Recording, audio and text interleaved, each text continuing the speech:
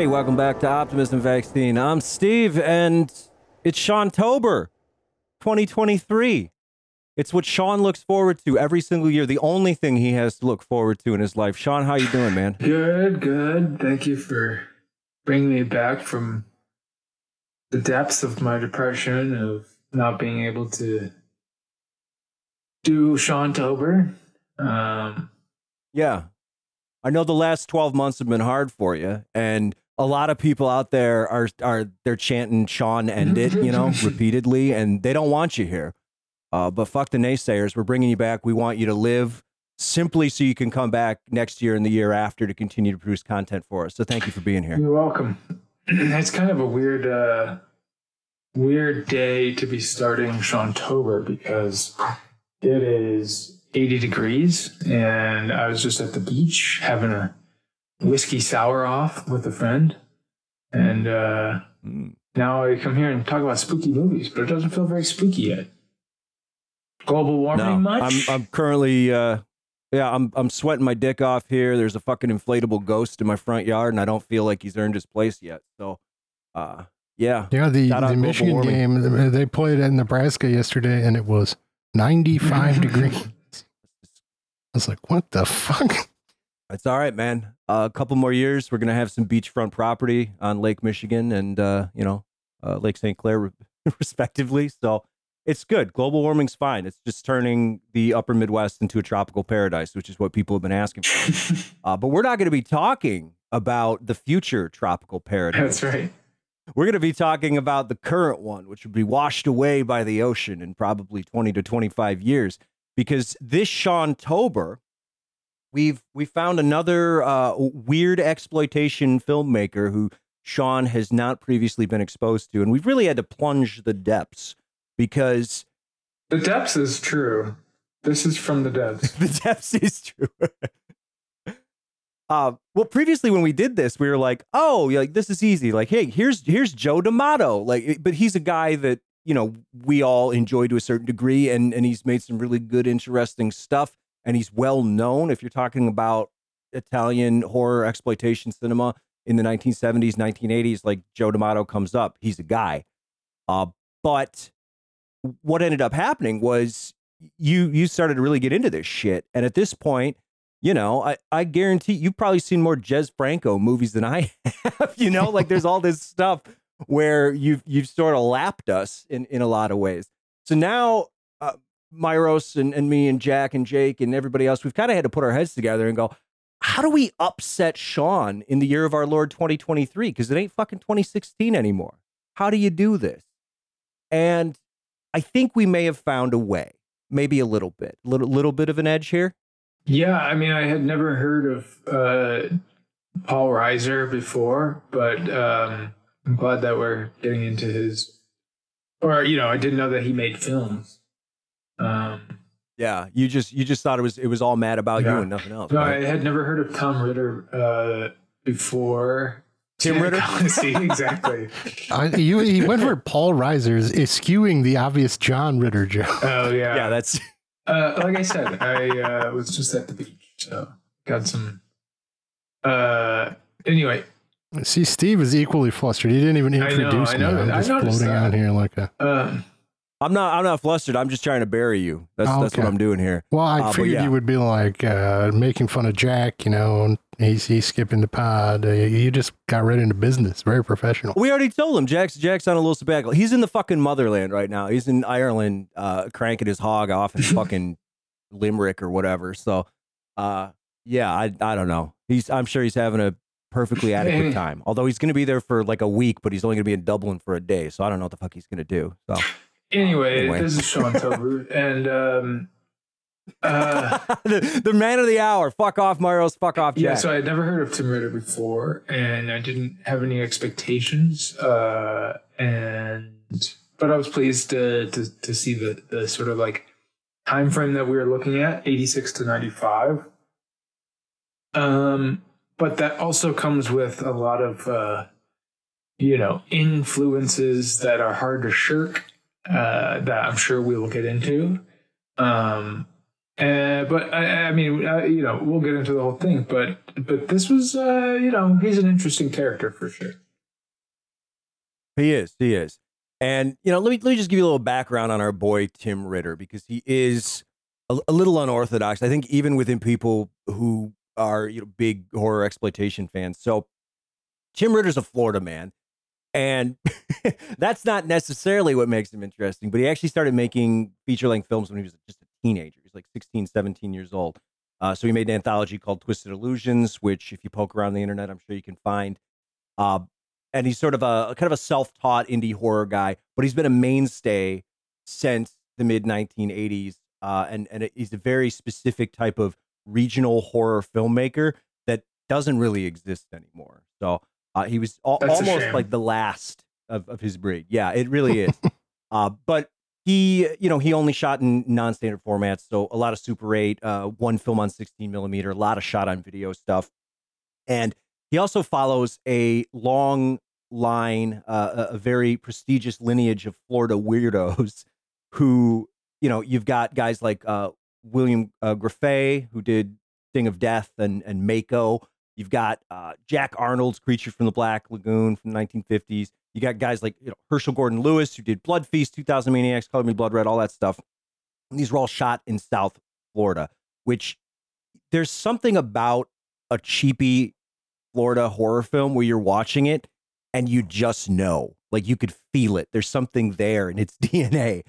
So Ritter, the other thing that's kind of interesting about him is early on he found himself kind of among a group of collaborators who would leave Florida and find massive success elsewhere. So you've got guys like Johnny Britt, who worked on music for Truth or Dare, and he ended up doing music for like Oscar award-winning films and massive blockbusters.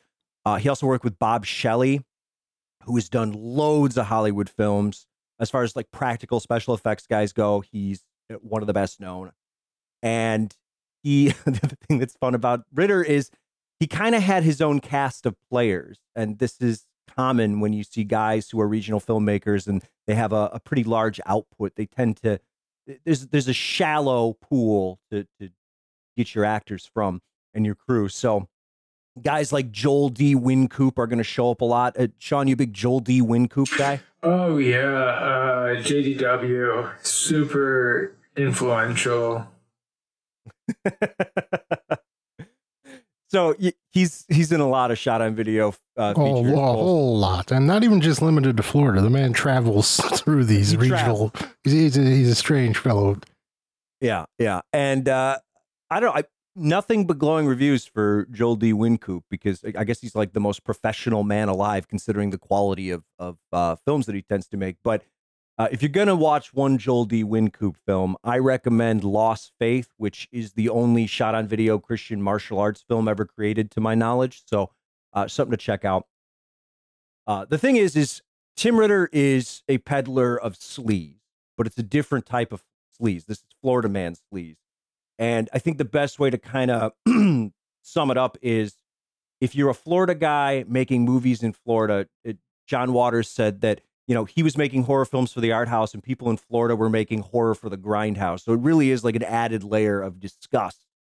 And when we're talking about real Florida men, we're talking about the fucking ride or dies. We're talking about the Tim Ritters here, not like a Darren Lynn Bousman or an Adam Wingard who fucked off to Hollywood. We want real Florida men. That's who we support on this podcast. So that's a little bit of Tim Ritter. So at the tender age of, gosh, he must have been like 18, Tim Ritter decided to make a movie called Truth or Dare. And Sean, this is actually his earlier film that he made that was just like a series of shorts kind of that all tied together loosely. There was an early version of Truth or Dare in there. So I just want to kind of expand on that idea. And that's how we got his first just, single narrative feature length film. And this is interesting from just a pure production standpoint too, because not only do you have like an actual child making this weird slasher film, but it's one of the earliest examples of a film that was not just made only for straight to video release, but it was actually marketed that way. So if you go and you watch the trailer for Truth or Dare, it's just like, not for theatrical release. This is Truth or Dare, which is fucking crazy. Like, I like now it's almost a sign of embarrassment, right? Because you don't have that prestige, but it was kind of novel at the time. And this is how Tim Ritter made his name, because early video stores adopted this movie by the fucking boatload. They shipped like 30K copies right out the bat, straight to video stores. He had distribution through VSI, which is like a big distro from Chicago back then. So this was a big splash for a literal child from Florida. So I guess you could kind of sum it up as a prototypical slasher. But at the same time, I think it's a good snapshot of Tim Ritter's interest, which is for a person who made all the movies we're going to discuss today. Like, I don't know. From the point that he was a teenager on through his like mid-20s, he's got real divorced dad energy kind of coursing through his veins, don't you think? Divorced dad energy. He definitely has an issue with women, or maybe just one issue, or maybe an issue with how people he thinks are going to be around his women. I would call him kind of Wong Kar-wai of Florida with some of these editing techniques. I mean, got some. He does have the shutter speed. He thing has going, that, but also that's. I gotta say, Truth or Dare kind of took me by surprise, because I wasn't expecting this like phone call scene to play like 3 times, and the second time that it played, I was like, is the file fucked up? Like, what is going on? And then it keeps going. Oh, okay, interesting. We got a savant on our hands.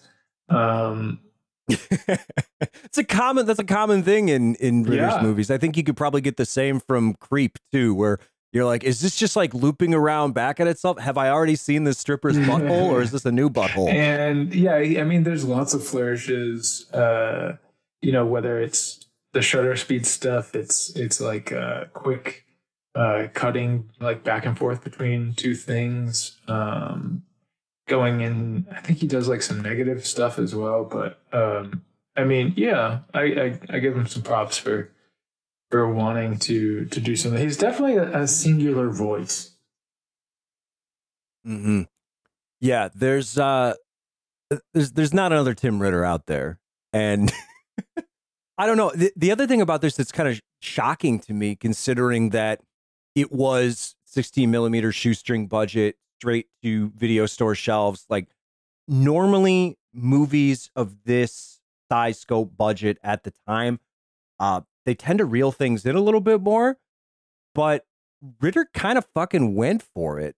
And compared to any of his later movies, this has some of the like just hallmarks of big budget filmmaking. Like, he's got a fucking car crash. He's got explosions that feel like they were done without a permit. And I know, like, after the car chase scene, when the stunt driver, he like runs into an electrical pole, I guess that wasn't supposed to happen, and he knocked out power to like the entire city of Palm Beach, and so that was fucking awesome. So shout out young Tim Ritter for being a domestic terrorist.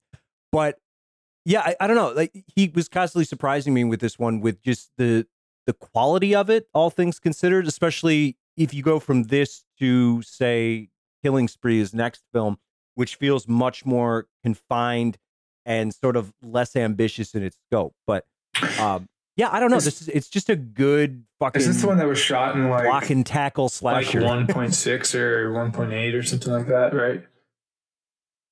Yeah, this is the widest screen of the bunch, I think. Yeah, this. It looks pretty funny. But yeah, I mean, there's a lot of like Mike Myers in this, correct?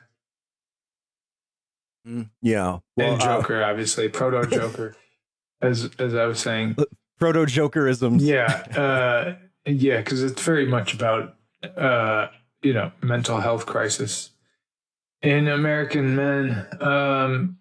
You could call it a critical madness. You could, which I didn't know was the subtext. But But so am I off base with the Mike Myers thing? The mask seems No. pretty. Oh, I think that was kind of my takeaway. Is like, oh, when Steve says this was a short film, I don't do any research, so I don't know these things. But yeah, I was like, well, this is an interesting choice to expand a short film. Don't expand the short film, just tack on a Halloween ripoff to the back half of it. Mm-hmm. That's pretty much it. And yeah, he's clearly inspired by Halloween, Friday the 13th. And I guess his mass killer, it's this, I don't know what the fuck it's supposed to be, because it's a copper mask. Yeah, but just like how he gets it and why he gets it is very unclear to me, other than he's in this mental institution and someone dares him in a game of truth or dare to kind of like cut his own face off, which he starts to do. So then at the mental institution, they give him a mask. Okay, fine. No, they don't give him a mask, Steve. They have like a welding class. And he makes his mask and then refuses to take it off ever again. Copper mask. But it looks like it's made out of like gold Play-Doh, and it has this like golden ape-like appearance to it. It's somebody. Right? I mean, you may say it looks that way, but that's because I'm pretty sure that's exactly what it is made of. Yeah. And, Sean, to your point, too, just now, it does look like not when Jim Carrey puts on the titular mask, but when it's just like in his hands, it's a hunk of wood. It looks like that, but spray painted gold. And I guess Ritter said that he wanted to do Mike Myers, but more inspired by the mask from the album cover of the Quiet Riot record. That makes a lot of sense. Yeah. So this is basically, I guess, him with modeling clay trying to form the Quiet Riot record. What album is that? Metal Militia? Here we are. Metal Health, probably. Mental Health, yeah. Well, that makes sense, this being about mental health. One of my favorite touches in the film is the mental health ticker tape, the like text on the screen whenever we get the insert of the mental health hospital, and it says like mental health hospital 6 weeks later. Yes. And it just slowly types itself out. It's great stuff. So, and just to catch the listeners up, if you haven't seen this one, you could find it. It's out there. And it's basically, the setup is this guy he's had nervous breakdowns over the course of his life because he would play Truth or Dare as a child and do fucked up shit. And we get a nice flashback to illustrate this, where a child like cuts his wrist with a razor blade and makes all the other children scream. Which, did you know, Sean, the kid cutting his wrist, the young Michael Myers character, that's AJ McLean from Backstreet Boys. Tim Ritter gave him his that debut. He was on the credits. So yeah, that was pretty cool. It's exciting. I think every Backstreet Boys fan should definitely pop this one in. But yeah. So then you just got to wrap that up in men's mental health and Tim Ritter just working through things with how his characters feel about women. So of course, this guy he gets a job and he tries to go home to his wife, and wouldn't you know, she's getting railed by another dude. So this kind of sets him off into psycho killer mode, and then we're off to the races. And yeah, it does happen quite frequently, to all the wives out there. If you wanna fuck other dudes, I would recommend getting maybe a better schedule from your husband, or there's a lot of options now. Just figure out where to get railed. I think this is more of a pre-cell phone problem, I guess. Yeah, you gotta turn around and grab something for work. Oh boy, no, there's no phone call back then. Yep, exactly. It was a lot easier to find your significant other getting stuff back in those days. So I think the problem for me with this movie, which I would say the first half of this gives me big like Silent Night, Deadly Night 2 energy. And a lot of that is John Brace is really fucking having a ham sandwich with this thing. And so it becomes kind of a problem when all of a sudden we decide we've got to do the Michael Myers thing, because then it's like this guy who's going big and having a lot of fun and driving the movie with his insane bad acting is all of a sudden a silent killer wearing this dumbass mask, and the energy just kind of like leaves the movie entirely. For sure. Yeah, I mean, because they're just trying to get to that point, right? Like, not really thinking about what works best for the movie. It's all sort of, scaffolding for that. Yeah, a lot easier to sell the movie when you can throw a better looking drawing of or painting of the mask on the cover. People go, "Whoa, what's that?" Yeah. I don't know. This is kind of indicative too of if you could point to just a structural issue in a lot of these early Ritter films, he's got a great idea for an action-packed, exciting final like 15 to 20 minutes, but then it becomes a problem of like getting there with consistent enough pacing to keep you fully engaged, which is not always a strong suit. So, yeah, I don't know, but there really are some high points here. Cinema has a long and storied history of women with like old timey baby buggies just getting blasted by cars. And I think this is one of the best examples. Just a masterful baby getting squished scene that you could just watch on a loop. Got that going. Asbestos Phelps gets his head blown up by a grenade. Asbestos Phelps, of course, is one of the many muses. The question is, does anyone get their head blown up with a grenade in this movie? Because that portion of the film was a little confounding. It was like, is this supposed to be happening? Is there anyone else in the room with him? I really have no fucking idea. Because it's the problem with critical madness, right? We don't know who he's actually killing and if they're actually being killed. This is another Tim Ritterism. It's like, is this guy crazy or is he really doing crazy things? We don't actually know. But I mean, on screen we see Asbestos Phelps eat a grenade and his head explodes. So right, that's worth something. But usually nothing in this movie is too ambiguous. That would be giving it probably a little too much credit to go all the way to, is any of this happening? But it's just that one particular cell. The one particular scene where he pulls out the knife and he's playing truth or dare with these two mental patients, and suddenly he has a grenade. But then when the orderlies find him, it seems like he's just alone, cutting his own face off. So I don't know that any of that actually happens. Sure. But and this is what we get to after he after you catch a dude banging your wife and she's like, I tried to tell you that I was banging other dudes and you weren't listening, which is great too, because then you get this like flashback montage sequence that I absolutely loved where she is repeatedly trying to tell him that she's fucking other people, and he just is like just wandering off absentmindedly and not catching the fucking drift, to the point where like she answers the phone call and it's just this conversation of, why, hello, person that I am sleeping with. Yes, I would like to bang you later. And he's like, whoa, who was that, honey? It's great. But, after you catch your wife with another man, what do you do, Sean? You, Henry David Thoreau, you go off into the woods to live deliberately. So he go for a real long drive, long. And real long drive.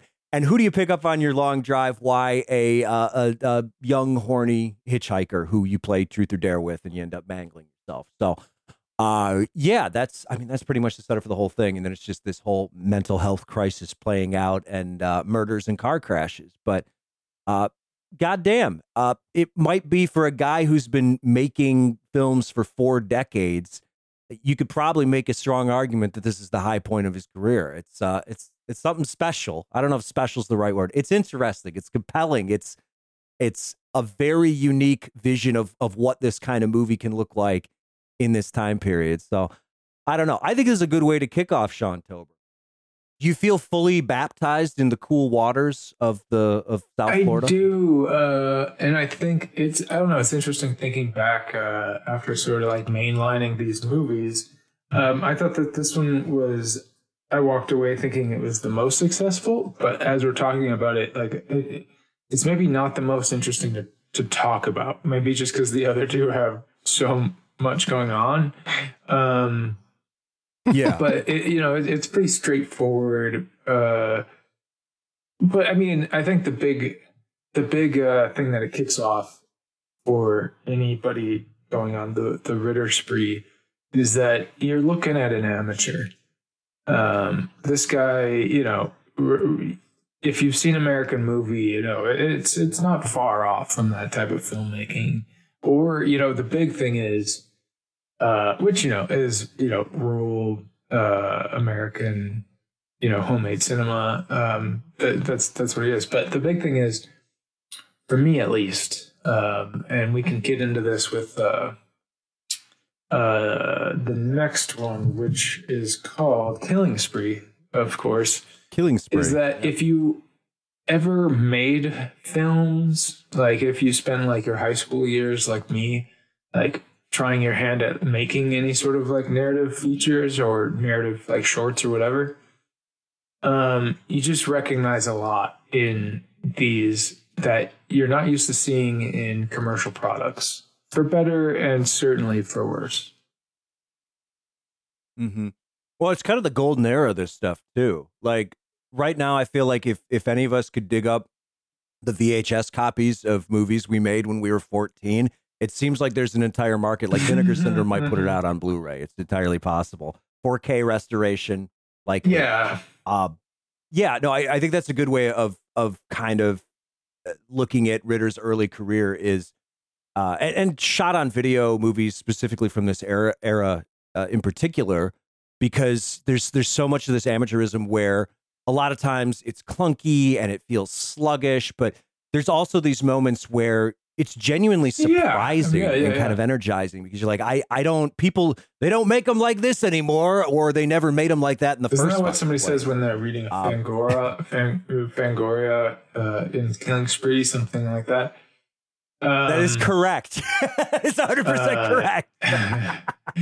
I mean, yeah, it's to give you a better picture or more concrete idea of what we're talking about.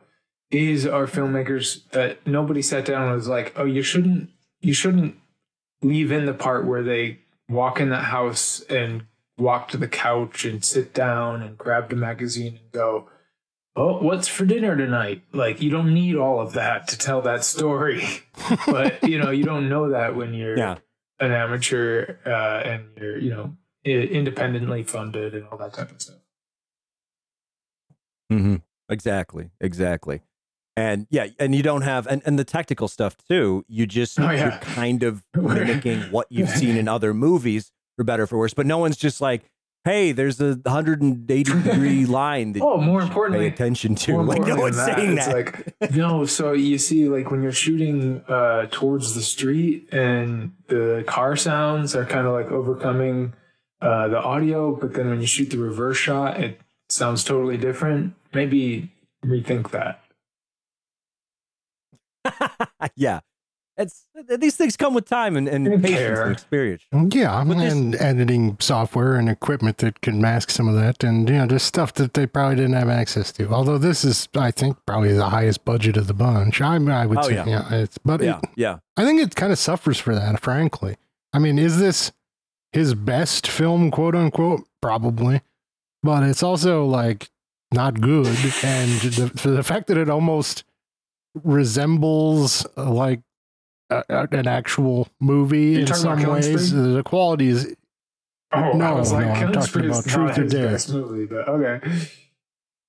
I'm talking about Truth or Dare, which to me is. I think the fact that it almost looks like just a low budget movie from an independent filmmaker, as opposed to an SOV trash fire, is. It puts it in a different category where it can't survive for me.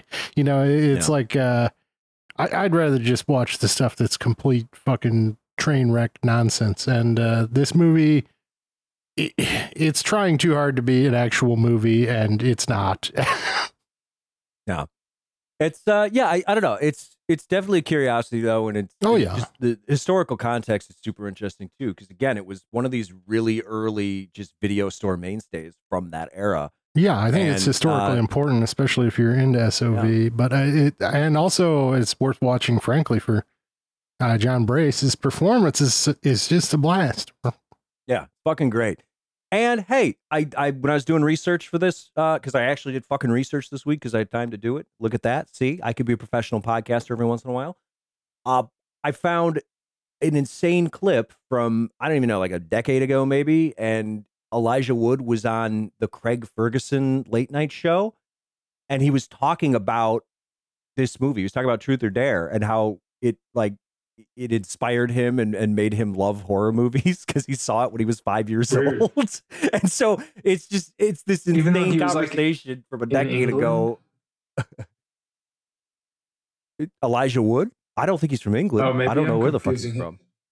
No, I think he's American. Maybe I was confusing him with Where's that little Hobbit man from? with Daniel Radcliffe. No, I mean, I know it's who you're not talking fucking about, Harry but Potter. I He's think from Daniel but they, like, Radcliffe fused. he's in from the womb. fucking the breadbasket of fucking just being bored off your ass in suburbia and watching cheap horror movies because you probably go to the video store every other night. He's from Cedar Rapids, Iowa. God bless. Oh him. yeah, So, yeah, there you go. yeah, that's exactly right. That's Truth or Dare country, baby. But anyway, enough about Elijah. Let's move on to Tim Ritter's follow-up here. And so I guess after the experience of making Truth or Dare, Ritter ran into some problems because it was a successful film. If you budget to distribution, he worked with a real distributor. He worked with VSI, but VSI tried to fuck him over, and they tried to basically take his name completely out of the credits except for a story by credit. So all of the money that he made from Truth or Dare, from this massive distribution that it had, he basically lost it in a legal battle with the Chicago distributor just to get his name back on the film. So what do you do? Well, he decided he wasn't going to work basically outside of his Florida sphere anymore. He wasn't going to fuck with big distributors. And this is kind of, once he gets to Killing Spree, this is where you get like the full evolution of Tim Ritter and what he would become as a filmmaker and how he focused all of his filmmaking on just being a regional shot on video kind of guerrilla style guy. And that's when we get to Killing Spree, which, tell me if you've heard this one. It's about a guy who's losing his mind and is trying to just kind of work through some issues he has. Do I feel like a broken record? Yes, I do. Specifically cheating once again. Cheating once again. Except it's not actually, I don't know. A lot of ambiguity in these movies, right? There's quite a bit. And I'm not going to fucking sit here and be Mr. Armchair Psychologist. Be like, well, clearly Tim Ritter, he hates women and he's working through his own issues. And God, he's making this shit when he was a Thank you. But I mean, he was like a literal fucking child when he was writing these and making these movies. I think he was probably like 19 or 20. Like, what the fuck does he know about how a marriage functions?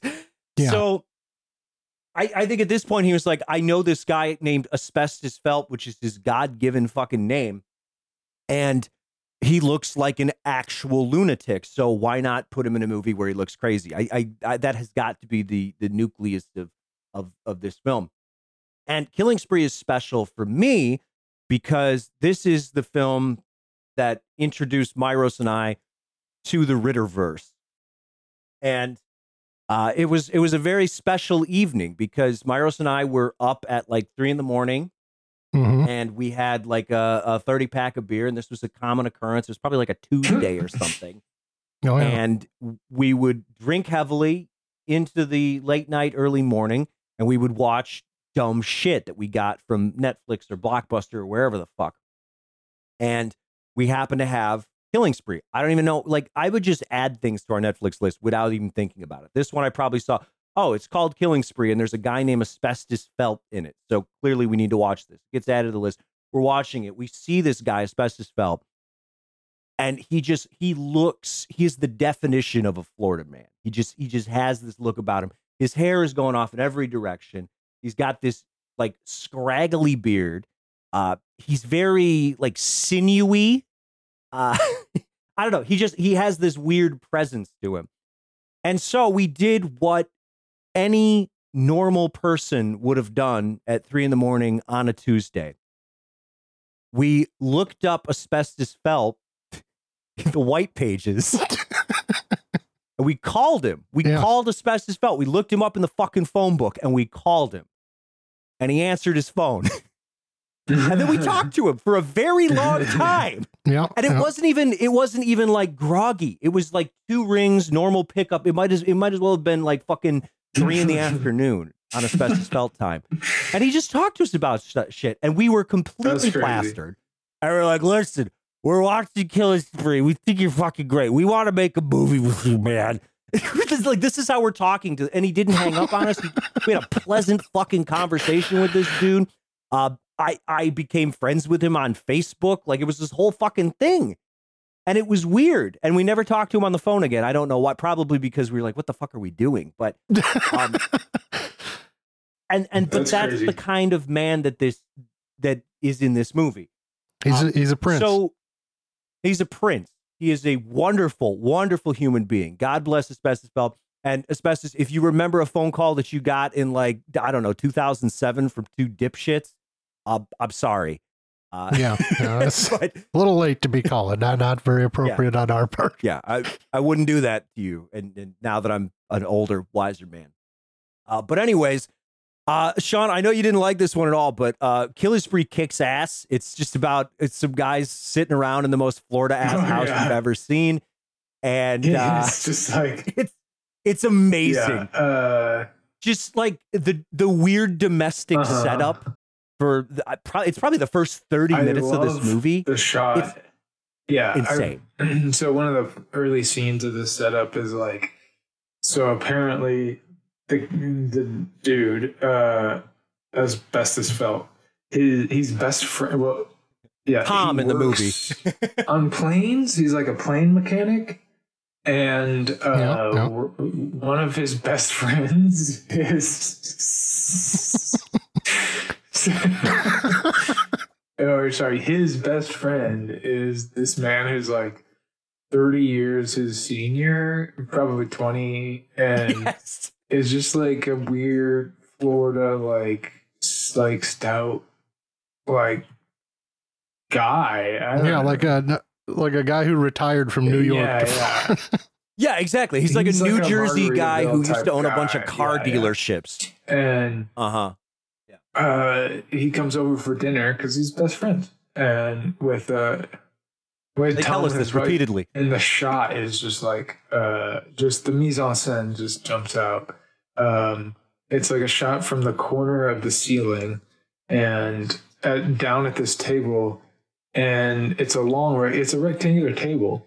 And Tom and his wife are sitting against the wall, like, like to the point where you probably had to sit down on the chair and bring the table forward. Like, there's no getting out from this table. I mean, clearly so that they could get the shot, but it's just like such an awkward thing to be staring at, not to mention like to listen to the dialogue. And then it keeps like kind of cutting into these POV shots when each of them are talking. And it's just so unsettling, unpleasant, interesting. It's all that. And in just basic conversation. It has nothing to do with like the plot other than the fact that, the strangeness of these 2 people being best friends or whatever. Just the basic plot mechanism is very unpleasant. Oh yeah, it's the whole thing is deeply unpleasant and unnerving. And this house that they're in, everything about it feels like, I don't know, just like normal, like liminal spaces that are littered throughout this fucking movie are the most upsetting things.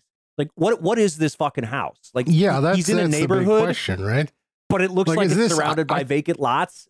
I don't know. I think it's like a new build that has not been sold.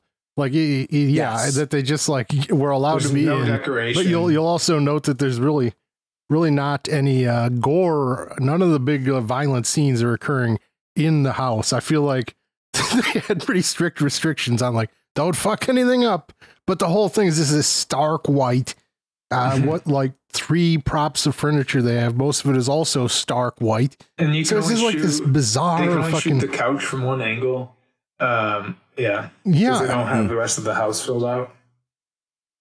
So it looks like this like bizarre almost parody of Suburbia, like some Edward Scissorhands shit or something, but it's not intentional, I don't think, but it gives off that effect, which is just highlighted all the more by the fact that Asbestos Felt is the homeowner. Like he's supposed to be like fucking Johnny Suburbs, and he just looks like the most maniac swamp man to ever live. But it's just, yeah, exactly. And his wife is, and again, Asbestos Felt is one of those guys where you look at him and he definitely looks like a maniac, and you don't actually know how old he is. You can figure it out now, but if you're looking at him in this movie, and someone's just like, yeah, he's 25 years old, I go, okay. If someone's like, he's 55 years old, I go, okay. Like, there's no, he's somewhere between those two numbers, and I don't know where he lands. It's just very otherworldly. And then even his character, he's like an airplane mechanic, and he's wearing like light denim everything. It's weird. And the conversations that they have with his very normal looking wife, his ridiculous old man best friend Ben, they get into this argument, and so Asbestos Felt calls Tom a big ass. That's his insult to him. But in a way, it's just like, oh, you're being a big ass, Sean. It's not like that. It's just like, hey, you big ass. And it's not even it's everything about it. It feels very unhinged and not right and otherworldly, and it's uncomfortable. Well, there's like no moment in the movie where they let Tom be like feel normal in any way. Like his wife is just like, hey, your best man from your wedding. We haven't seen him in a while. He's not been to the new house. I invited him over for dinner, and he's like, that son of a bitch bastard. Why the fuck would I want him in my house? I'm like, what? What's going on? Best friend, he's the best man at your wedding. And she's like, yeah, I'm making pork chop. I fucking hate pork chop. It's like, how did this guy get married? Like, yeah, and then you think like, how did we end up in the Asbestos Felt nightmare world too? Because then, you know, his best friend in the whole wide world is kicked out by Asbestos Felt, and because Asbestos Felt leaves the room to deal with his weird neighbor who comes knocking, and then when he comes back, his best friend and his wife are just like having a conversation that we're not privy to. And that's when he calls Tom calls Ben a big ass and kicks him out. But then his wife tries to comfort him, and she's like, no, honey, he was just telling me about how much he pleased his girlfriend in bed. It's fine. It's like, what kind of a conversation is that? Yeah, his girlfriend, who is also, he makes clear, has just turned 18. Just turned 18, yeah. And looks like, I don't know, like she looks like a Cure fan. She looks like I was gonna say like a groupie good. for the New York Dolls or something. I don't fucking know. Somebody you'd see in the decline of Western civilization. Yeah. And she's a child. So that's great. But this sort of sets into motion a series of events that causes Asbestos Felt to really fly off the handle. And who can blame the guy? He thinks that his wife is cheating on him, and then his best friend in the whole world, who he kicked out of his house on pork chop night, decides to cut their pay by 40%. And then, he's upset about it. And then what's his friend's name at the Stew airport? Master. Do you remember the Stew Master? Which this is another thing, Sean, going back to what you were saying about how this is a movie where Ritter includes things that you wouldn't normally include in a movie, and it just makes it all the more unnerving. So there's a character named the Stew Master, and not only is he named the Stew Master, but then we get a backstory on why he's called the Stew Master, which is not interesting at all. It doesn't tie back into anything. It's just kind of there. He makes a good stew. He makes good stew. He made good stew in the army, so we call him the Stew Master. Great. Anyways, this sets into motion the titular killing spree. Although, Myros, as you pointed out off mic, really any of these movies could have been called Killing Spree just fine. Yeah, all right, you kind of swap these titles around. He starts killing people. And this is where I think the movie picks up a little bit, although it does kind of fall into a holding pattern of literally anyone who talks to his wife for 3 seconds, he's going to murder the shit out of. That's kind of the whole thing. So it's really good. And why? Well, it's because he finds her diary where she puts down her sexual fantasies with all these men. Although it turns out it's like, is it real? Is it in Asbestos Phelps' head? Or is she simply writing erotic fan fiction for extra cash on the side? Who can truly say? I think she's writing erotic literature. Yeah, that she seems to be trying to help out the family. It is exactly an odd choice, considering that Asbestos Phelps from the jump is very unhinged about the fact that his ex had cheated on him. That she would just leave this sort of literature around that it specifically implicates people who are in and out of the house. I get it. You're trying to make a little extra cash and help your husband out, but it's a choice. It is. It's a great choice. And then the way that they work around it too is so beautifully convoluted, because Asbestos Phelps, he just loves his wife so much that she's like, hey, I could just get a job, you know?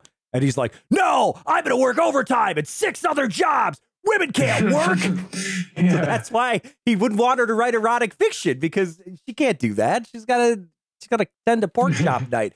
She's got to fucking keep this immaculately white house clean. It's a full-time job. How much he doesn't want her to work, because she was a flight attendant, and there's a lot of shit that can happen to flight attendants. And this is a chief concern of Mr. Asbestos Phelps. He knows. He's a mechanic. He's working out the innards of those planes, and he knows what's going on. It's all. And it happened really, for me at least, who hadn't seen it before. It was like, I don't know, maybe the second or third time, probably the third time, I was like, oh, okay. Like where it started getting like briefer and briefer between incidents, where I was like, okay, it's not real. But through there, I was like, oh, is this just the episodic nature of Killing Spree? That he just keeps doing this. But yeah, it gets deeper than that. As you get used to with Ritter, it's always much more complex than it looks on the surface. Yeah. Who would have guessed this was a zombie movie? Yeah, that's the big twisteroo. Although I do love Asbestos Phelps' character. He's very dedicated to finding new ways to kill people. And sometimes it's just an opportunistic thing. You know, I'll drop a screwdriver into a guy's head. Or you know, I like how he kills his best friend. What's that? I want to know how much the screwdriver weighs. That's a real weighted handle on that thing. It's pretty heavy duty. I was thinking about that too. I was like, does he still have like his little baby soft spot that didn't fully develop, or what's his deal? Well, it is accompanied by the line of the film, and Asbestos Phelps has a lot of great killing one-liners, but the screwdriver is the best one, I feel, where he says, "You screw my wife, I screw drive your head." Yeah, that's good. We didn't mention it's some quality writing. Doesn't this one start with basically like rip off Halloween titles? Mm-hmm. Oh yeah. It's got an incredible opening credit sequence, because it is the little Halloween riff, and then the closing credits. I mean, do I want to dip into hyperbole here? Maybe, but possibly the best horror end credits of all time, because if there's one thing we don't see from Asbestos Phelps, he's got the look, he's got the acting chops. But Sean, I'm sure in your head you were saying, can he rap? I don't know. And then he does. He raps over the end credits, and it's fucking wonderful. And it doesn't even start until halfway through, and it's beautiful too, because it's this nice sync up. Because right after they thank the local Domino's Pizza in Jupiter, Florida, or where the fuck they are, then the Asbestos Phelps rap hits. I gotta go back and watch this. I did not catch this. You should have told me. Yeah, it's so good, great. man. It's great. Asbestos Phelps got bars. It's so good. We also failed to mention that in Critical Madness, Truth or Dare, because that Critical Madness song that ends that movie is just like, what in the godforsaken hell is happening here? Like this, it's like a Live Aid song or something. It's I think completely that's fucking insane. another a big gun guy that Ritter was working with. That guy has been in, like, I think he was in a band called Virgin Steel or something, which inspired Metallica of all things. But he was this guy. He's like a French guitar player, and if you were a fucking nerd in the '80s who really liked metal, then you knew who he was. But I mean, I don't think like mainstream wise, he's probably not a big name, but he's a fucking guy. So, yeah, there you go. But yeah, just wonderfully inventive kills. You could just kill your best friend and his girlfriend, but why not off camera basically just rip her fucking head off and then throw the head at your best friend and then he just drops dead?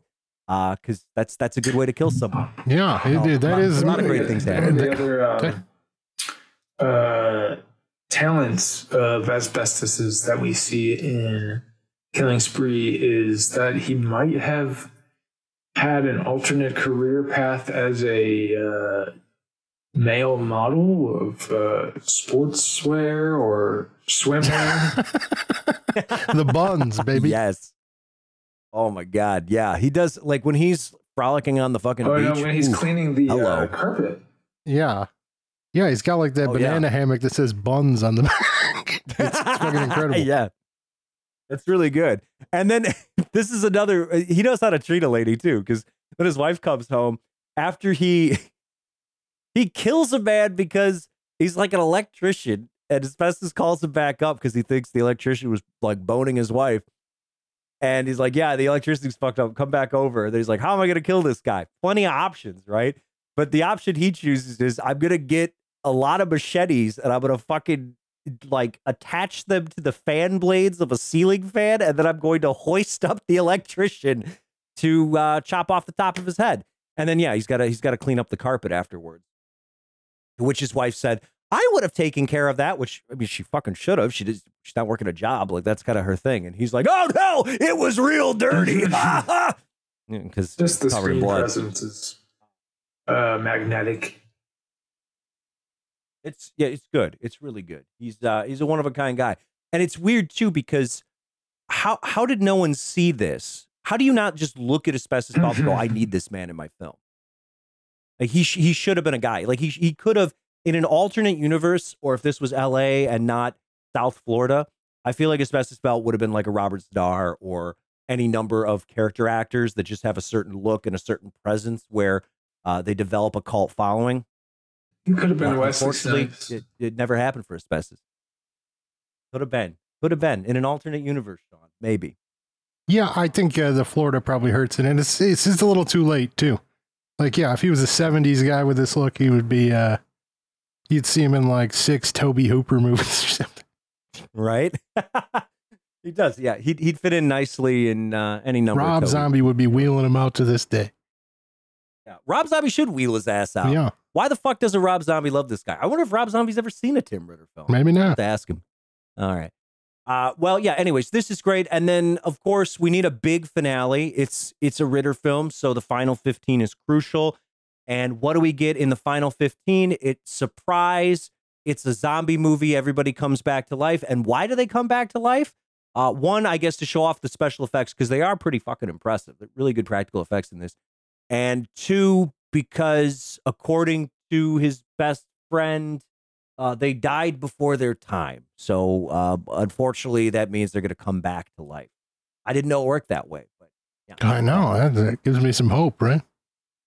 It's really great stuff. And then you get into it's good too, because then the finale kind of culminates to Asbestos Belt and his wife being locked in the unfinished part of the model home that they're in. They just open a door and it's like, what the fuck is this? Is it an attic? No, it's just it's a part of the house that's not done yet. It's okay. Don't worry about it. But yeah, I don't know. The apex of 1987 cinema, Sean, what do you think? Oh, I'd have to look, but it's certainly in contention. I mean, it's a movie, so you definitely have to look at it if you're compiling the list. It's from 1987 and a movie, so yeah, possibly. Yeah, and I think when you're looking at the Oscars, I think Platoon won Best Picture that year, if I'm not mistaken. I thought you said Blue Lagoon. I think Platoon. Blue Lagoon? No, only in your heart and in your fucking mind, you twisted fuck. Blue Lagoon won. You're like, oh damn, I want to see underage Brooke Shields. That's what I need. That's why you like this movie so much. As soon as his best friend showed up Hey, with his she's barely 18. 18 girlfriend, you're like, Yeah. oh, now I'm on board. You didn't mention the head, Christ, Sean. the head stuff. Yeah. The giving head. Oh God. The fellatio just- stuff. I mean, what the that fuck? gets. Who did that remind me of? It was kind of, I guess, Cronenbergian. Maybe something else too, but yeah, that's some decent work there. There's some good stuff, and I thought it was gonna. The first time I saw this, I thought it was gonna kind of dip into that more surreal element, because the other thing with Killing Spree that's kind of cool is whenever Asbestos Belt is reading his wife's diary and losing his fucking mind, we get this like 70s Italian red lighting bulb. where it's just yeah, the red bulbs get flipped on. So I was like, okay, maybe this is gonna get real fucking weird. And there's some amazing special effects in this, and the fellatio scene where a woman says she's gonna like suck this dude off, and then like her entire face turns into a giant Pair of like lips. set of sloppy lips, and then like the dude's whole upper torso just starts like coming. It's fucking gross. and Yeah, kind of I'm gonna amazing. go out on a limb and say this did not remind Sean of Cronenberg as much as it probably reminded him of last year when we talked about Frank Henenlotter. Sure. Yeah, Henenlotter's a good touch point. Honestly, the fellatio scene is just like, I don't know. What if 80s Little Shop of Horrors Mhm. had a weird like plant blowjob scene? Yeah, then you could make a whole man. Oh, to man, blow that something up. movie- Then sure. That movie creeped me out as a kid. Little Shop of Horrors, yeah, it fucking freaked me out. What if that plant would talk? I'd be like, ah, shit. did not sit well with a young Steve. But you know, that's what terrified me the most as a child. When people are like, "Oh, horror movies that scary," it's like horror movies don't scare me. Fucking E.T. scared me, and Little Shop of Horrors scared me. Those are the two most terrifying films ever made. Also, Indiana Jones and the Temple of Doom, scary shit. Anyways, we should probably move on to the last of the Ritters. And this is another one where, quality-wise, I think it'd be pretty safe to argue that this is the least polished of the three that we're discussing. But in terms of things to talk about, holy fuck, how long you guys got? Because we could be here all day. Let me tell you about this movie. I'm excited to talk about the end. It's an all-timer.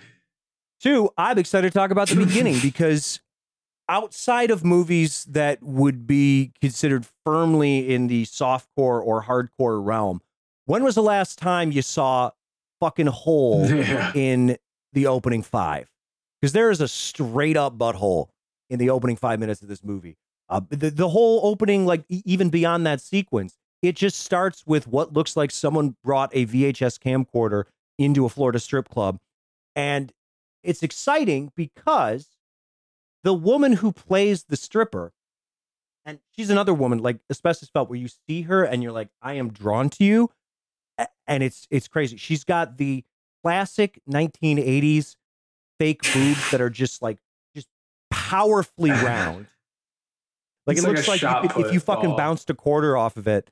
Oh yeah, totally. It's like a shot. It is. They're like too just firm. If you bounce a quarter off it, it could fly across the room and like knock someone out. And she also has, I mean, she's a Florida woman. God bless her.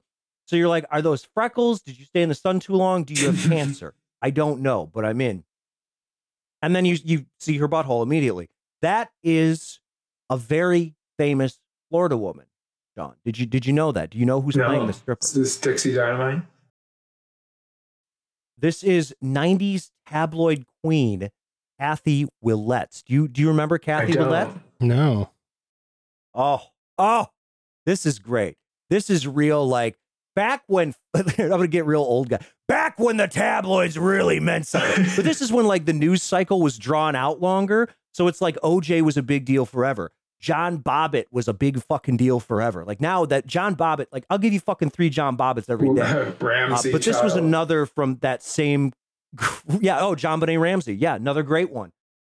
Now it's like, oh no, child murders, big fucking deal. We're going to forget about it in like 2 seconds. We got a new fresh one. But this was a brief Florida story that kind of blew up into a national story. It was covered on like Hard Copy and Current Affair and shit like that. But Kathy Willette was a self-proclaimed nymphomaniac. And she said she had to have sex a minimum of 8 times a day. And truth be told, her husband loved her. She loves her husband, but he simply could not satisfy her needs. That's a lot of work. It's a lot of cardio. And a lot of people aren't built for that. So smart thing, he decided, okay, well, I'm going to let my wife just sleep with any dude she wants, but they got to pay for it because, you know, we might as well make a little cash on the side. It's kind of like Donnie. This goes on and on and on. Yeah, it's a great business model, frankly. And clearly we are very pro sex work here. So shout out to the Willettes for helping fulfill her needs and also getting a little cash on the side. Always try and get fucking paid. So she's doing this. But the problem is when you're Kathy Willettes and you live in Florida, there's only so many random dudes you can fuck in Florida before you start getting into random dudes with various degrees of importance. And then what happens is her husband decides, not only do I like pimping my wife out and collecting money, and she's loving it, it's great, but he's like, dude, I love to hide in the closet and jack off while she's doing this. So he's jacking it, and he's like, dude, what if I could jack it like whenever I wanted? So I'll just film this shit while I'm jacking with my other hand, while my wife is banging random dudes. And then what ends up happening is she starts banging like politicians and people with, you know, businessmen that are important. And so at some point, she gets in trouble. And part of the reason why she gets in trouble is she gets arrested at some point, and then there's allegations of blackmail, and then someone, either the Willettes or someone within the police department, try and sell one of the sex tapes of her like fucking blowing some politician for like $60,000. The whole thing blows up. And so she is basically framed up as this, you know, suburban prostitute and her pimp husband who can satiate her sexual desires. And it's this big scandalous thing. And as you can suspect, she takes a plea deal, but it ruins her life. And she's like, publicly, she can't do much except for be in a Tim fucking Ritter movie. That's what she can do. So that hole that you are glaring at, that is a very famous hole, Sean, and you're not the first. It's too bad, man. It's too bad it was so only in like 256p. Yeah, I know. Where's our HD? Where's our up-resing? Myros, come on. Get to work on this. I want a frame-by-frame restoration. I don't need any higher resolution on this fucking movie. This is exactly the resolution such things are meant to be watched in. I think it works so much better like this because it feels snuff film adjacent. It looks so shitty that it's like, this is not something I ought to be watching. It does. It feels like this is one where you got to close the curtain. You can't, if the neighbors see you watching this one, they might call the cops or at least look at you a little funny. So my question is, do you think Kathy Willett slept with Hulk Hogan at any point? Yeah, that's a really good question. I choose to believe she did. I think it had to have happened. Yeah. So there's some real Florida people right here. Exactly. This is the ultimate swamp love. And you gotta, we know Hulk Hogan, he's been caught on video before. Who's to say he wasn't caught earlier? I think it's fair. I mean, who knows? Maybe Bubba the Love Sponge also was lucky enough to be a John. It's gotta be. She's gotta be involved with these people. Yeah, but anyways, she seems like a real nice lady, and there's not a lot about her after the the fallout from her trial, and then she did this movie, and then I found like one video of her at the porn awards or something in 2000. I think she did go into adult films. I don't know. Yes, if you look at her IMDb page, she has 2 autobiographical hardcore pornography films about this scandal. Well, you know, if you're doing hardcore pornography, Sean has always said you got to bring a little bit of yourself to the role, right? Yeah. I mean, it's got to write what you know. Yeah, write what you know. So, Sean, talk to me a little bit about Creep, and I guess what I want to know is this the scuzziest thing that we've had you ever watch for Optimism Vaccine, and also how did this emotionally move you as a viewer? Well, I think to give you an idea, to set the table, I watched the majority of this at 7:30 this morning. That's a great way to wake up. A little cup of coffee and the butthole. Yeah, it's very strange. It seems, he's definitely like delving into more abstract techniques, these sort of like dance scenes that he really just kind of like lingers on, and there's some like weird zooms and stuff, some more interesting cuttings, but this one just feels like it just lingers a little bit more in the weird, and sort of like the transitional scenes that aren't really doing a whole lot to move the plot along. So I mean, it's interesting. I say that to say I definitely appreciate it, but man, it's something. Yeah. And this is Tim Ritter's preferred cut of the film too. So there's 25 extra minutes here that were cut. It is too. So it's you got the full Ritter.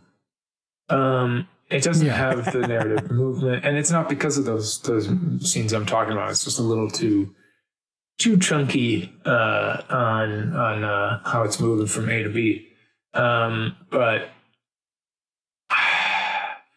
I don't know. I liked it more than Killing Spree, but as we're talking about it, even though I watched it more recently, it's just like fading. Besides the ending, of course. But you keep getting this scene of this flashback where it's a home video kind of recording of Dad, and he's going, what's he saying? Like, touch your sister, touch your sister.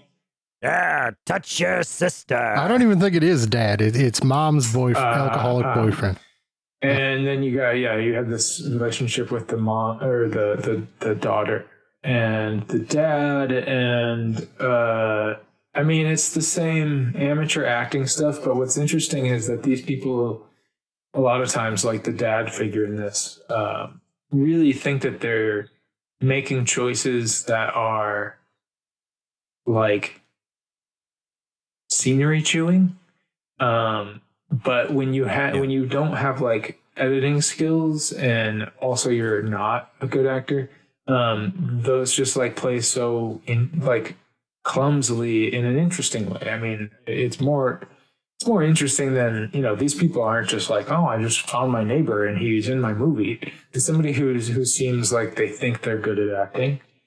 So there's certainly charm in the film, especially with the way, the last 10, 15 minutes play out. But yeah, I don't know. This is sort of the ugly duckling of the three. I think it's a good way of putting it. Mm-hmm. Yeah, no, I agree with you completely. It's on one hand, I think it's the movie that Tim Ritter's made that maybe challenges his audience the most in terms of, their endurance, and like you said, there's parts where he's lingering entirely too long. And I knew that we were watching the director's cut, and I was like, well, what the fuck was cut, and what did he add back in?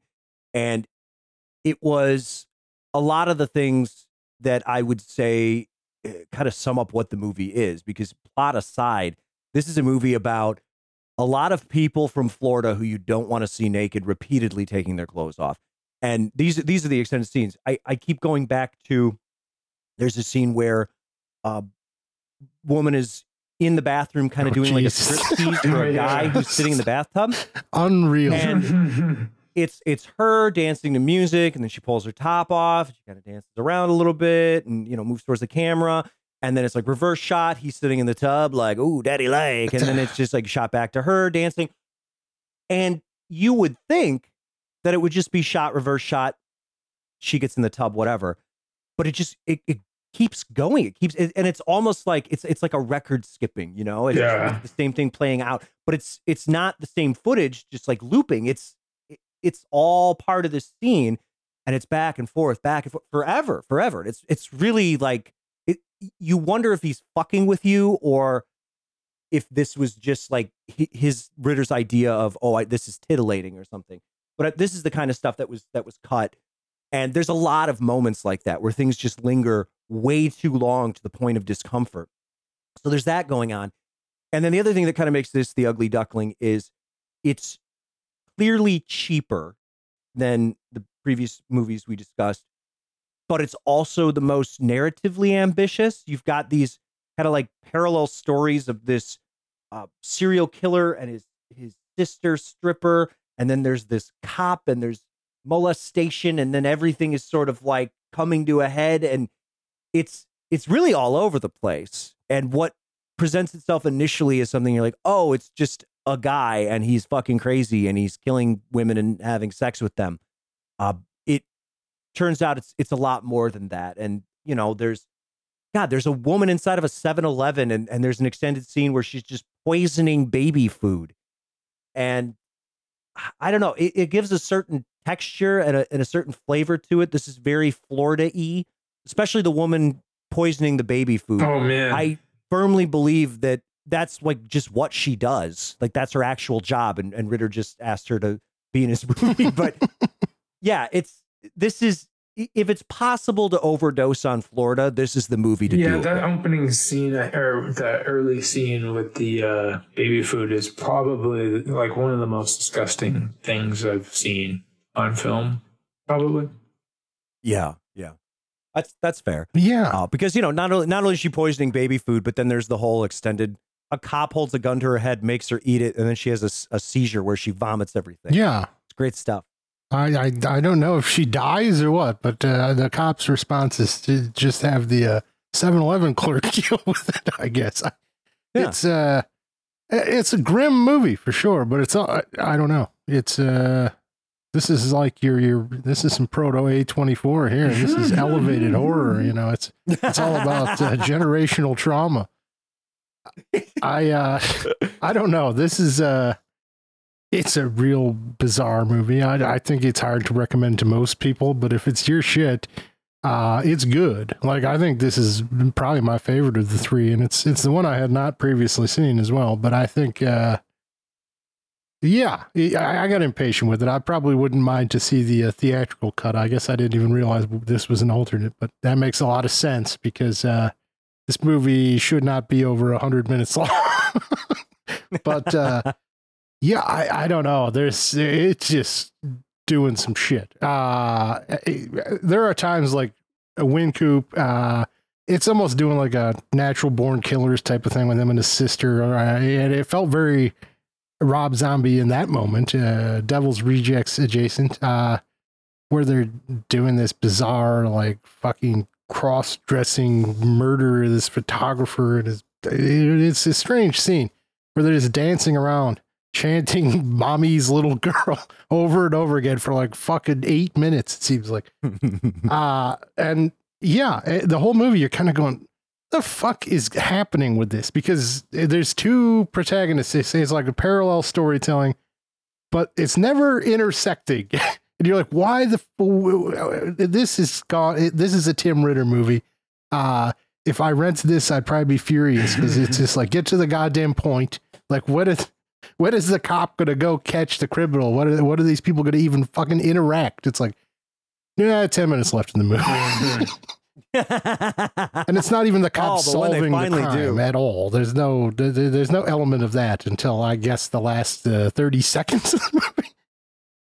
Yeah, I mean, which crime are they going to solve too? I mean, there's just like it's nonstop every single time. It's like, okay, here's a new woman in the woods. Something she's doing an erotic photo shoot. She's been stabbed repeatedly.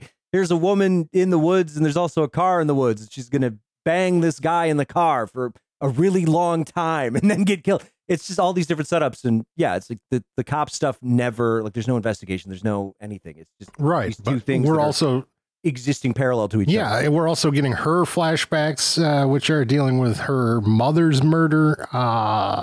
Which is revealed to be perpetrated by her father, this very sort of boring, innocuous police chief who every time he's on screen, I guess he's coded as potentially untrustworthy because Tim Ritter just has him take a slug from a pint of whiskey every time he's on screen. Yeah, good stuff. That's really great. But when that comes to a head, my God, yeah. I got to the head, very few more moments of joy this week than when she can't find soap in the shower and goes to ask her father, if he brought extra soap and he says, "Indeed, it is soap time," and smashes the fucking vase over it. That's wonderful. And you know, how do you deal with a serial killer? And this kind of gives us a blueprint. I know with the rise in true crime podcasting, there's a lot of amateur sleuths out here. Here's how you fucking do it. Step 1 is cut off all your hair. You don't need it. It's stupid. And you know, someone could grab onto it and that could be a problem for you.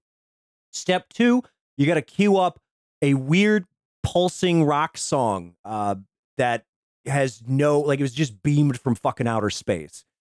And then the next step is you need to strap homemade C4 to your chest, and then you're off to the races, basically.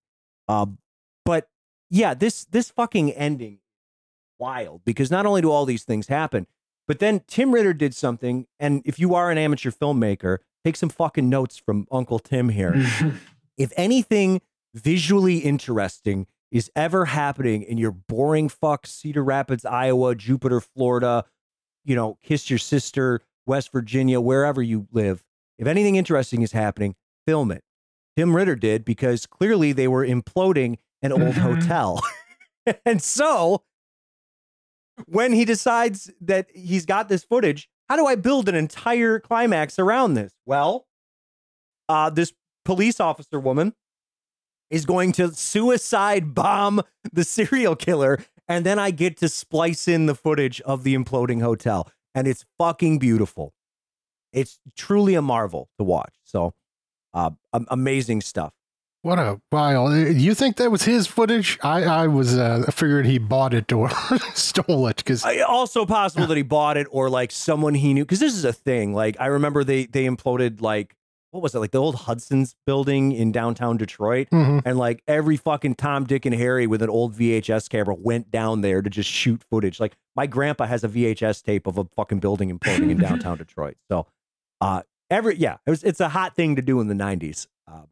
But yeah, maybe he bought it. Maybe he shot it himself. Who the fuck knows? Well, But either way, it's really wildly beautiful. the fuck out of nowhere. This suicide bombing, and then it just lingers on this crowd gathered around the building for so fucking long. And the whole it's really climax good. plays this, and this is again perhaps my favorite thing about the Tim Ritter films is they all have like a fucking themed song in them. And this one is not just limited to the credits. It like plays over this sort of montage where she's stalking him throughout the city with her new G.I. Jane haircut. And it's just like a fucking rudimentary synth, ridiculous bullshit. It's amazing. Goddamn. Yeah. Powerful stuff. Powerful stuff. So Sean, I guess my final question for you is, how was your overall Ritter experience? What's your big takeaway from entering the Ritterverse? I appreciated it for sure. It gave me something that was interesting, and that's all you can ask for. It's something new to me. And you know, regional is a really good way to go, I think, as we consider these in future installments. There's just a distinctness and lack of worrying about the commercial viability, perhaps. But yeah, it was we're starting off on a good foot. Love to hear it. Yeah, go if you're listening right now. Go embrace some Tim Ritter. You can find this shit. It's all You over could the have a internet. much worse time. You could have a much worse time. So Especially if you're looking just for some weird regional shit that is outside the norm. It's spooky season. Get fucking weird. Don't watch Hocus Pocus with your fucking mom for the 8th time. Just come on, do something better. Sean, you prefer Practical Magic over Hocus Pocus anyways, right? Absolutely. What I thought. Anyways, if you enjoyed this podcast today, that's great. Oh, fuck, we got to do putovers. I skipped them last week, too. Do Sean, we do putovers for Shawntober? I don't know. I don't know. Do you want to do put? Of Sean, you got course. anything to put over? Oh, okay, what are you putting over? I'm putting over Aki Kaurismäki's The Man Without a Past, which is from 2002, and a great movie about a guy who gets beat up by some punk rockers and some hoodlums, and wakes up without knowing anything about his life and starts fresh. Very good. So it's like regarding Henry. Don't know. Probably better.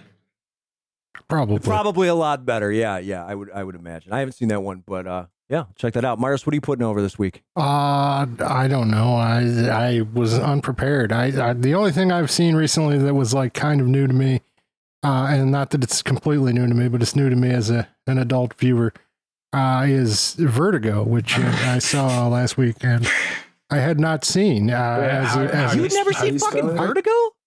I had only seen it growing up. I had never seen it, as an adult.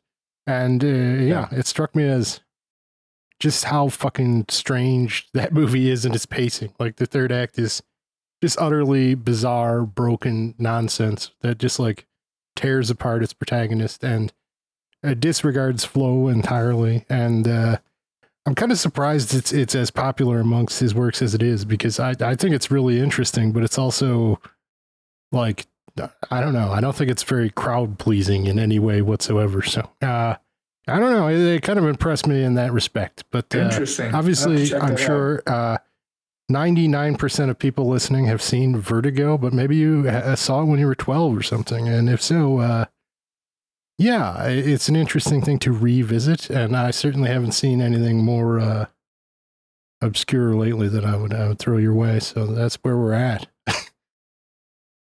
Sean, you know anything about this Hitchcock guy? I do. Huge fan. I'm surprised you don't know about him, Steve. But no, I will say that I did like a Hitchcock deep dive a year or so ago, and it was really fun to kind of like go back to that style and some of the stuff that you remember like really getting into, and you're starting to love movies. But stuff like North by Northwest, it's like now you can appreciate sort of the economy of the filmmaking and the humor and some of the stuff that kind of, reads boring maybe to like a 16, 17-year-old. Right. For sure. Yeah. Now that was my experience too. Like, especially going back and watching North by Northwest and The Birds in the last couple of years, I was like, fuck this. Like, I appreciate them for entirely different reasons than I did when I first saw them, which makes sense because my little underdeveloped dumb brain when I was 13 probably didn't watch North by Northwest the same way that I watch it now. Yeah. This is pretty much exactly what I'm trying to describe with Vertigo here. Also, it's just about the best fucking looking movie. Oh, sure. It's Bava adjacent, and the colors in that movie are just like, God damn, man! Just bring back Technicolor, please. When I rewatched Rear Window, I was just like, this is the best movie. Like, this is it has everything, and it takes place in such claustrophobic setting. It's so brilliant. Yeah. Well, I mean, actually, Disturbia is better, but Rear Window is pretty solid. Look at that! This spawned a discussion despite the mockery I was. Marius, I will mock you no matter what, good or bad. I will find a way. But no, it's you both have really good there. Also, good riff on Sean, because he's a Disturbia head. He's Good a movie. Disturbia. Yeah. Good movie. Fuck yeah, putting over Disturbia this week. No, actually, I'm not putting over Disturbia. I rewatched Invasion of the Body Snatchers for the first time since I was again like a literal child. And holy shit, I was absolutely floored by that. Which one? The 78 one. Donald Sutherland. So fucking good. So fucking good. I love the pacing, which I think I didn't enjoy as much as a child, because it does, after the pod people kind of pop out, you've got all these moments of just like paranoia and are they being chased? Are they not being chased? And it really is drawn out, but I don't know. I fucking loved it this time around. Well, we should cover that on the pod Donald someday, I Sutherland, feel like, because there's like such a weird divergence of versions of Invasion of the Body Snatchers, including the oddball Abel Ferreira film.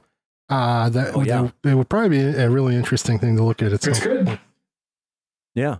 We'll do some body snatching at some point. Blob would be a fun one to do too, the different versions of that. But there's only two of those. Yeah. There's like Only fucking 4 Invasion of the Body Snatchers. I think there's the Nicole Kidman Invasion. There's Body Snatchers, and then the 2 Invasion of the Body Snatchers.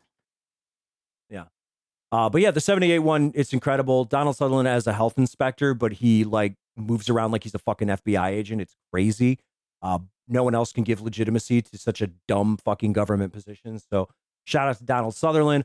Also, really hot women are very attracted to him. Donald Sutherland, not an attractive man. So good on him for that. Mm-hmm. Just continuing to pull tail. One of the greatest of all time. So yeah. Hey, if you enjoyed the podcast this week, that's fucking awesome. Guess what? There's a link in the description, and that will take you to our Patreon. And why would you like to donate to our Patreon? It's a wonderful, wonderful question. Well, first of all, podcasting costs money. We gotta host this shit. And not only do we host this podcast, but my God, the Wiseman podcast it's part of the broader optimism vaccine universe. If our infrastructure crumbles, who will talk to Fred Wiseman over Zoom? It's hard to say. So it's important that you give us money. Also, we run into equipment issues every once in a while. Sean's got some mic stuff going on right now. Wouldn't it be nice if we could give Sean a little help with his microphone? Sean, would you like some microphone help? I would love that. See, he would love it. He would fucking love it. So, yeah, why don't you just give us some money? And if you give us money, it's not like you're going to be leaving empty-handed. If you live in the continental United States, I'm going to send you a movie from my personal collection. It could be anything under the sun, a VHS tape, a laser disc, a Blu-ray, a box set. Who the fuck knows? I got a big box of stuff, and you're going to get something from it. So that's cool. In addition to that, you get access to our Patreon feed, which has all kinds of exclusive content, both older podcasts and old written things, as well as the occasional new episode. And if you donate at a higher tier, say $5, you get even more perks. Not only do you get all that stuff, but you get to vote in patron polls for future episodes, and you get your name read out on the air, which is one of the most prestigious honors a person can receive. It's been called better than a Purple Heart. Myros, who are our 5 and above patrons right now? I will read that, Steve. But first, I also want to shout out editor Colin because we didn't mention up top because Steve was just on his horse and ready to ride. But he made us a special Shawntober theme song, so we have a little different variation on our normal intro music today. Thank you, Colin, and also thank you to our $5 and up patrons, David, CWW, Evan, Ryan, Dustin, and Paula. Wonderful. Every single one of them. Saints. Sean, you excited to have your own theme song? I am. Well, I'm kind of sad I didn't get to vet this, but we'll see. We'll see how it goes. Might have to. Yeah, once I told him to. This one, we might have to workshop it for the next one, but we'll see. I mean, he did post it in the Slack for your perusal. The fact that you have not heard it and vetted it is your own. It's your own choice. Yeah, I think it sounds like a early 2000s Smog song, so I think you'll really enjoy it. Sounds good. Also, did you know if you donate at the top tier of our Patreon, $25, you get to dictate a whole episode, which is very exciting. We've done a couple of them already. They're super great.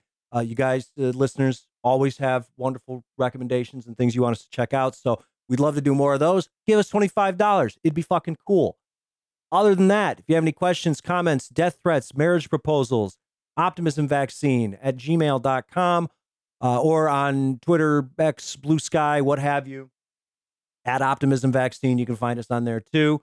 And yeah, Myros will be waiting, staring at his inbox as he always does, gently tapping that refresh button, waiting for anyone to reach out to him. So that's everything for our Tim Ritter episode, and we will be back next week with more Shawntober.